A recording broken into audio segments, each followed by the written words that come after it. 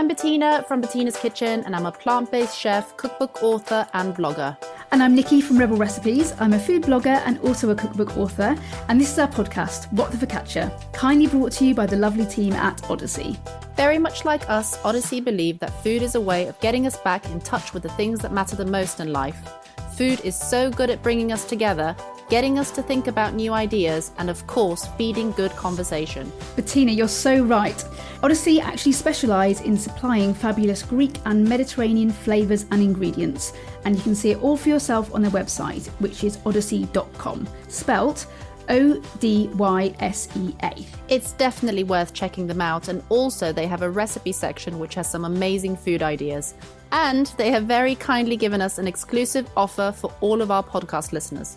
So if you order anything from Odyssey and use the code WTF15 at the checkout, you'll get 15% off, which is even more of a reason to check out their lovely produce. Right, let's meet this week's guest. Anna Jones is award-winning cookbook author, food writer and stylist. She has a wonderful column in The Guardian and she's a seasonal veg lover, just like us. Anna, we're so excited to have you here today. Oh, thank you. Thank you very much. Well, I'm a big fan of both of your work and books and everything. So, yeah, just looking forward to a lovely chat about veg. Oh, yes, me too. So, Anna, my first question for you. So, I am such a huge fan of your books, and I think your book was certainly, even before I went on Instagram or anything, your first book came out, and I just thought it was amazing and quite so different, and I've always been into veg-based food, and I just it was just so good, and I recommended it to loads of my friends.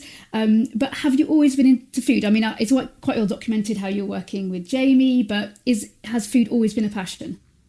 It definitely has. Thank you for those very kind words, by the way. Yeah, my book came out 6 years ago yesterday, actually, which feels like a very long time ago. I feel like sort of like, I don't know, a bit of a granny, but, I'm not compared to the Nigel Slaters who've been writing books for 75 million years or whatever. So, yes, food has always been a massive part of my life. I kind of grew up with a mum my mum doesn't like cooking. She'll hold her hands up and say she's not into it. So for her, it was just always a bit of drag getting food on the table. She always fed us really well, really healthily. Was always very, generous, and we always sat around a table. But it wasn't something that kind of she got excited by. And I think, and I started getting really excited by it. But obviously, my mum wasn't the sort of person that would like lift me up onto a little stool and, get me to stir the dinner, because that just wasn't how she operated. But from quite an early age, my mum sort of saw that was a big interest for me and bought me lots of cookbooks. And from really quite a young age, like 10 or 11, she, allowed me to like cook stuff for the family meal and things like that from cookbooks. So, whilst it definitely wasn't a sort of stirring, jam pans next to my mom, she definitely fostered an interest and gave me the kind of autonomy and confidence to cook from a really early age. So yeah, I was like one of those weird kids. I remember like my sister playing outside on the climbing frame, and I'd be inside like making lemon mousse and like really weird sort of like slightly 80s things from my mum's old cookbooks. I did that as well. Was home and cooked. But just a question on that. Did your mum allow you to use the cooker on your own, or did she sort of shadow you? I think she definitely shadowed me. So like if I was cooking, I think when I got a bit older, sort of 12, 13, she let me sort of totally cook on my own. But she definitely was always around and sort of, just made sure the house wasn't going to burn down. Well, I started cooking for myself at age 13 and 14, but completely. Mum actually just gave me the part of the weekly budget, and I just started cooking for myself. Amazing. Yeah, because my mum's also a good cook, but very traditional, sort of meats and vegetables and that sort of thing. And because I just wasn't interested in eating meat at all, I think she just gave up. Just cook what you want to. Make your own weird food. It's absolutely fine. But I think that's a brilliant way of doing it, isn't it? It's a really brilliant way of kind of empowering kids with and young people with with some autonomy and with some confidence that they can make their own decisions around food. And I think I definitely know with my son, when he feels like he's making the decisions, it's a whole lot easier. Yeah, it is. It really, really is. So you started cooking from a very early age, and all throughout your books, you've got quite a strong food ethos. And when do you think that sort of came about? Or how it came about, or has it developed over time? Yeah, it definitely has developed over time. I mean, I remember literally looking at things like microchips and thinking, remember those microwavable chips in a box, and remember thinking that they were literally like the height of sophistication and like so cool. And I guess to a kid they are quite cool. They're quite space age. But yeah, definitely there were, I haven't always had this food ethos. I've definitely, growing up, I definitely had, some trashy things that I loved. Me and my sister were obsessed with kind of American diner food and, milkshakes, and, we both had a very sweet tooth. So whilst my mom was always trying to sort of, steer us towards the kind of sugar-free jams and the, all of that kind of thing, and the sort of carob puddings and stuff, we were definitely trying to sort of, snuffle the mini Mars bars. So no, it has developed over time. I think I spent a long time working with Jamie Oliver and so I sort of helped him do recipe development and food styling, and worked on lots of his books, but also worked on a lot of his kind of social impact programs, so the school dinners programs, and also the food revolution thing he did in America, and the Ministry of Food that he did here. So as part of that, I was kind of going around people's kitchens and kind of trying to help them shift how they ate. So through that, a lot of kind of knowledge about nutrition sort of rose to the surface. And I think, I obviously share a lot of Jamie's kind of ethos, and that has been a big part of how I've kind of built up how I think about food. I became vegetarian about 12 years ago now, and that kind of really shifted things for me. I just started cooking in a completely different way, and I think, perhaps for the first time in my life, I was really conscious of the effects that different foods were having on my body and how they were making me feel. And I think that has just, sort of added another layer on top of how I sort of think about food. Yeah, I think, but I think sometimes it takes a little while to actually understand the effects on your body, because I know that I had quite a sort of disassociated relationship with sort of food and the impact it's having on my body for years and years. So I think sometimes that takes a long time to grow, and you can actually understand that. I think it really does, and I think it actually takes, taking stuff away and stripping things back to sort of, which is what I did when I first became vegetarian. I just wanted to really simplify my diet and, make everything very I guess I hate the word clean, but just a bit simpler. And then, when you start then adding things back in, you actually realise the effects that they were having. But I think until you get back to zero, it's very difficult.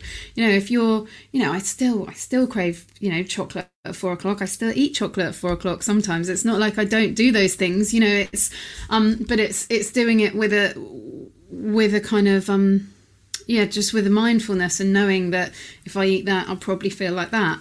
Yeah. And is it worth it?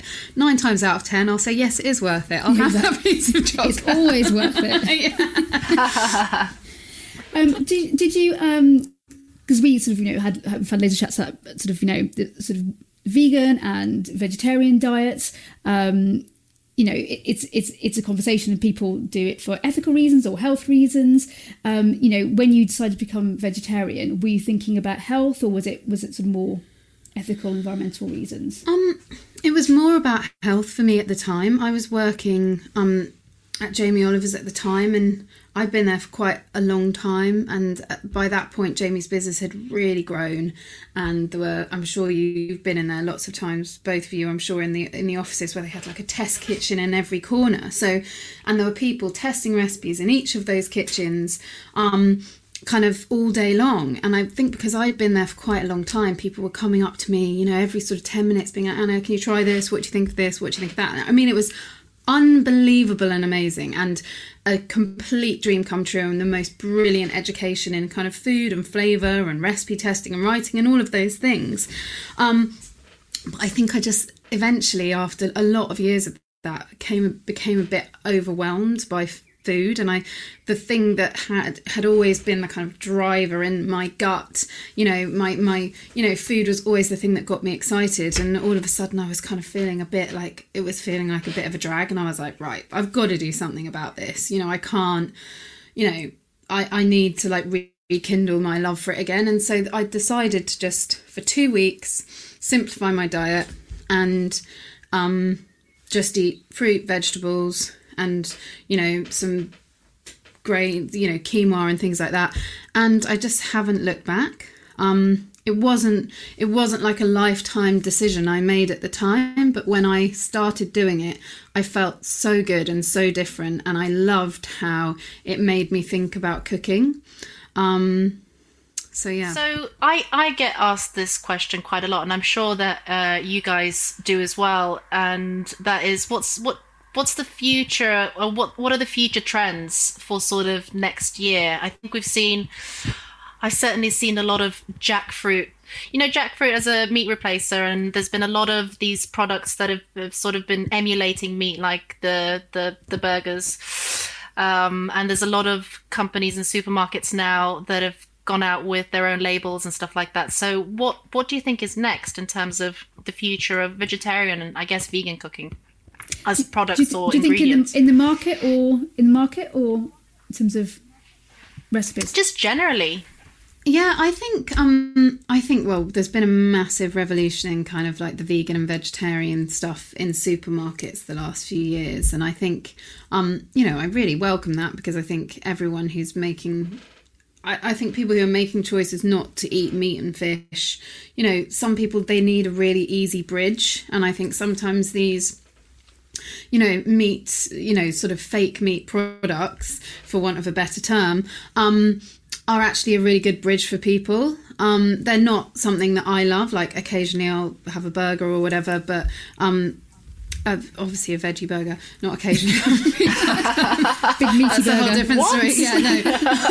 Occasionally I just have a steak. No, obviously I never do that. But occasionally, my brother who's vegan, he's much more into kind of like vegan burgers and meat replacements. So sometimes, I'll have them with him. But yeah, I think hopefully there'll be a bit more of an evolution from that to some vegan and vegetarian products that are actually made with vegetables and things that are not lab grown. Like I just I understand the premise of wanting to create ways of growing food in that way. If the whole world turns vegan and vegetarian, then yes, we probably are going to have to turn to some of those alternatives. But the reality is, at the moment, is that's not where we're at. So why don't we use the amazing, delicious, natural things that we have and kind of make some products with that. So I'm hoping that that's what happens. That's the evolution a bit in the supermarkets.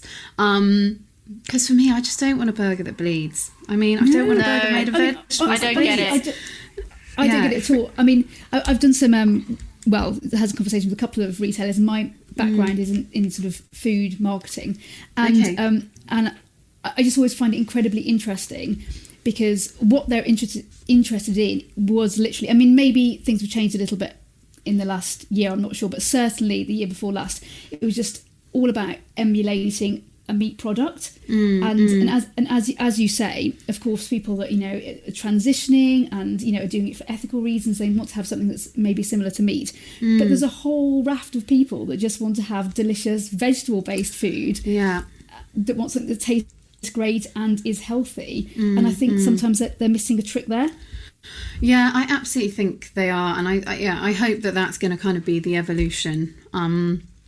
I think, and also I think one thing I've been really noticing, especially with the whole, the way things have been happening with the Black Lives Matter movement and stuff, I think there's going to be a big, there has to be a revolution within the food industry and the food media, lifting up and supporting more Black voices, and also to be, celebrating people from all different backgrounds and all the different kind of food heritage and culture that I think we, you know, that has, you know, not been celebrated in the right way over the past, you know, forever basically. Yeah. So I think that's going to be a change that I hope to be part of, and that I really hope that we'll see in cookbooks, in the food media, and, you know, eventually in, you know, in the products on our supermarket shelves. Yeah, I think it's got to happen. I think there's a it's got to happen. Motivation to do that, I hope. So, what's like a typical daily food what's on the menu in your household? Typically every day. I've actually been doing like a 16-hour fast through lockdown. So I've been trying to finish eating at 7 and then not eating again until like 11 or 12. Just because, I don't know, I was just feeling at the beginning of lockdown like it was just a sort of constant grazing scenario, and I've been wanting to try the sort of 16-hour fasting for, you know, intermittent fasting for some time, and just, you know, with work and getting out early in the morning and being offered coffees and, you know, going and getting coffees on the way to work, I just never managed it. So I've been doing that, which actually I've been really loving, and I feel like eating a bit earlier in the evening and then giving my digestive system a break, that big long break, has been really brilliant. So in our house at the moment, I usually get up and I'll make breakfast for my son, and, you know, and or my husband will, and they'll sit around and have, usually it's like loads of fruit, and then, you know, either some sort of pancakes. I have some from my first book, which I make with kind of oats, and they're vegan ones with blueberries. He loves those. Or we just have, you know, he just has toast or whatever, or porridge. And then I have generally been sort of eating something about lunchtime. So sort of joining in with my husband for lunch. So we've been having I've been just craving really like crunchy, fresh vegetables at the moment. So I've been making a lot of salads. I've been buying those massive delicious jars of, you know, pre-cooked beans, so we can make quick chickpea salads. I've been making a salad which actually I saw, you know, Honey & Co, those amazing guys, I love them. They made this delicious salad with cucumber, radishes, kohlrabi, and then some herbs, a really simple lemon vinaigrette, and actually some sort of crispy halloumi croutons, which I know is not your guys' vibe, but the vegan halloumi, actually, I've been getting my hands on for my brother, has been really good as well. Oh, really? So big fresh salads, and then sort of working some protein in there at lunchtime, and then in the... Yeah, I usually have sort of a coffee and at about 11, and then just go straight into lunch. And then in the evenings we've been doing all sorts of stuff. I've been doing lockdown with my mum and dad, so their palates are slightly different to mine. My mum and dad are so cool. They basically, my brother became vegan about sort of 14 years ago. He's 10 years younger than me, so he became vegan sort of in his mid-teens, and I became vegetarian shortly after. My sister became vegetarian, and actually it's kind of gone upwards in our family. So I know lots of families have a struggle where the mum and dad are still like, oh, I still want my steak, whereas my mum and dad now are, you know, almost 90% vegan. They have a very small amount of fish here and there, but their palates are slightly different. Me and Johnny we eat a lot of quite spicy food, quite a lot of Thai stuff, quite a lot of South Indian curries and things, which I'm so into, but it's not necessarily their palate. So we've been doing a lot more pasta. I've actually got an outdoor pizza oven, one of those Uni. Nice. It's like a little gas one from a company called Uni, which is honestly, I mean, I should be a salesperson for them. It's amazing. So it has been the highlight of our lockdown, honestly, because, you know, we've been making pizzas like at least once a week. So yeah, we kind of mix things up a bit, I think, in the evenings, and I try and, you know, we have sort of some favourites, but then I try and sort of work in some other different interesting stuff. So, and are you mostly doing the cooking, or is it shared? No, it's mainly me. But you know, I figure my mum and dad are letting me stay here, so that's kind of my rent, and I enjoy it. Sometimes after a day doing other work, writing recipes, sitting on my laptop, you know, I'll finish up that at sort of, you know, 6 o'clock, and I don't don't really feel like cooking, and then, you know, sometimes occasionally my mum or John will cook something, but yeah, it's nice, and it's nice. It's different for me because I'm just used to cooking for me and John and Dylan, my son, but then cooking for like 4 adults and a kid is a bit more of an undertaking, but it's been really fun actually. It's been nice to all sit around a table at the end of the day, especially in the beginning of lockdown, which felt like a sort of weird time. It was nice to have that connection and that nice focus. Family meal, definitely. I really, really want to know about your next book. What are you allowed to tell us? What can you tell us? When is it out? It's actually out next March. It was supposed to be out in October. So it's going to be out in March, which feels a long way away, but time always whips by, doesn't it? So it's called One, and so the recipes in it are all, I hope, a little bit simpler than the recipes in my other books. They're all based around sort of the vessel that you cook the food in. So either one pot, one tray, one pan, and then there's some super quick kind of under 20-minute recipes all grouped together in a chapter too. Just because I feel like that's how I cook these days. That's how I want to cook. And it's sort of also, I did a lot of research because there's the cooking side of the book, but then I've also sort of taken a bit of a deeper dive into the sort of sustainability around food, and both the ingredients and the cooking processes, and you know, the sort of wider thoughts and the sort of decision making you make when you go shopping. So yeah, a lot of that was trying to simplify things to make it easier for people, but also to simplify things to make your cooking more sustainable, both in there's lots of nuances. You know, if you turn an oven on and 3 hobs on, you're obviously using loads more energy to cook than you would be if you just stuck a tray in the oven. You know, if you're washing up 4,000 bowls that you've used to make something, you're obviously using more energy, more water, and so whilst those little things are small, I think if we sort of simplify and focus on flavour, then it's easier to cook, but we're also reducing our impact in lots of ways. And the book is all vegetarian and vegan. So every single recipe, a lot of the recipes are vegan in themselves, but if there is a recipe that uses any yogurt or cheese, then I've also written a complete vegan swap. So it's amazing. It's not. So yeah, it's good.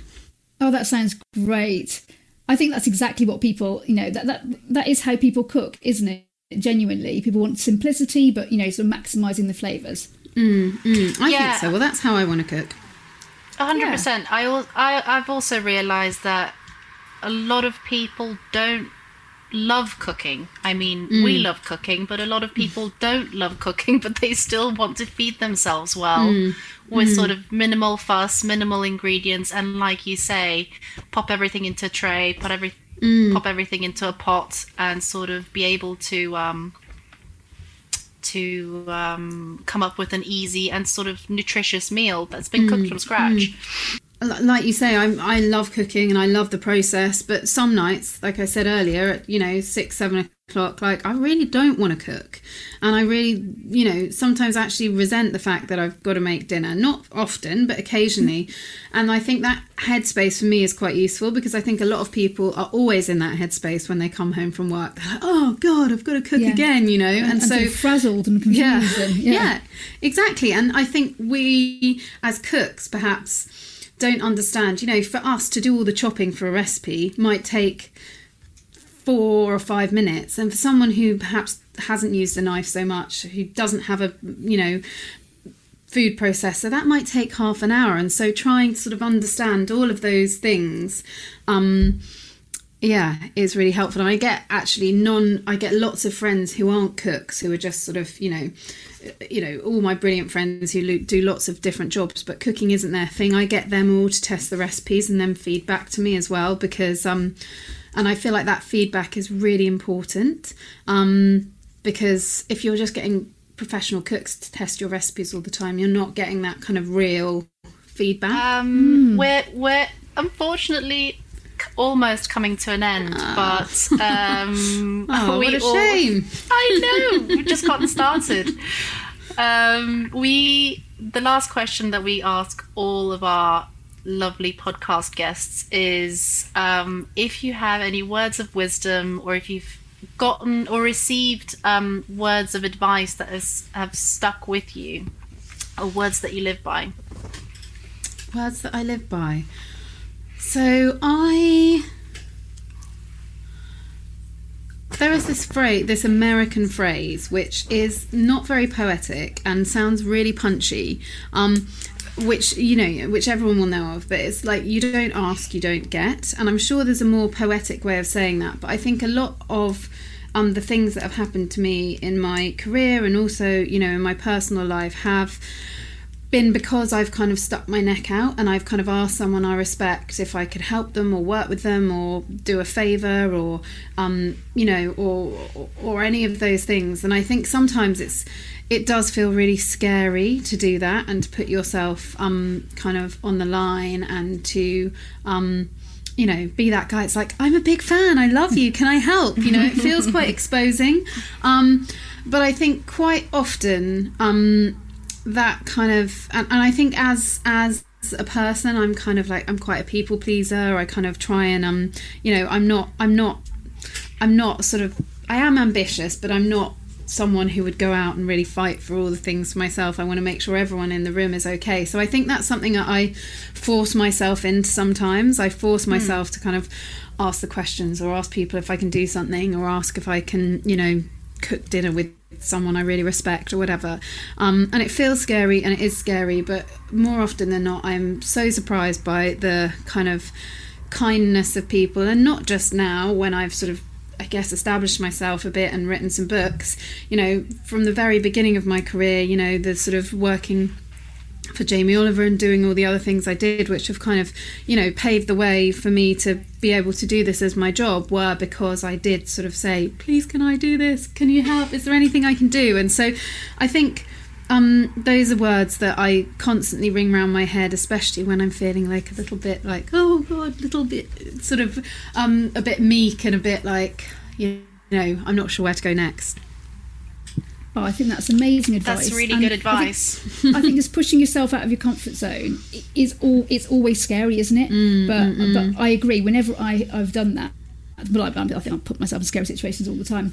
But when I have, I'm always surprised by the the good outcome. Amazing. Thank you. Oh, thank you so much, Anna. It's been amazing. We could chat to you all day long. I could it's just been amazing chat all day having long. you. Yeah, it's just so nice, isn't it? It feels so precious in these times where we're not seeing other people, to kind of have these conversations. Obviously, I would love to have these, a chat with you guys anytime, but it just feels especially precious at times like this, when it's harder to kind of see each other and communicate. And I've loved the podcasts I've listened to, so I'm absolutely such a pleasure to be on here. So thanks so much. Thank you so much. So much. Thank you very much for listening. We really do hope you enjoy our food conversations. Absolutely, and please feel free to follow us on our socials, Bettina's Kitchen and Rebel Recipes. And of course, all of this has been made possible thanks to our sponsor, Odyssey, who supply incredible Greek and Mediterranean flavours and ingredients. You can see it all for yourself, along with some brilliant recipe ideas on the website, which is odyssey.com, spelt Odyssea. And don't forget that as a listener to our podcast, you get an exclusive 15% off on your order just by using the code WTF15 at the checkout. Don't forget to hit the subscribe button to get more podcast episodes, and please feel free to give us a 5-star rating. Happy cooking, and we'll see you soon.